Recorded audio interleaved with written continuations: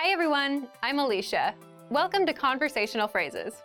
We've found that the best way to learn a language is to speak it from day one. And the best way to start speaking is to learn phrases that you'll use in real conversations. In this lesson, you'll learn conversational phrases to answer the question, what are you doing during the holiday? After watching this video, you'll be able to talk about your holiday plans. Now, let's take a look at some conversational phrases.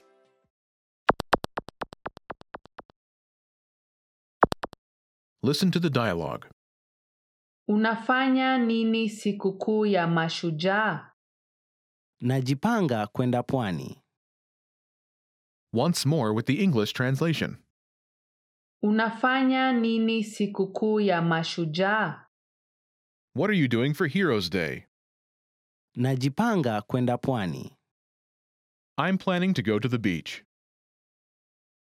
First of all, you'll need to learn how to say, what are you doing for Heroes Day? That's, Unafanya nini sikukuu ya mashujaa? this holiday takes place on October 20th every year and honors those who fought for independence and afterwards helped establish Kenya as an independent nation. Listen to it again. Unafanya nini sikukuu ya mashujaa? Unafanya nini sikukuu ya mashujaa? Now, how do you answer this question? The pattern is Najipanga. plan. I'm planning to plan. For example, I'm planning to go to the beach.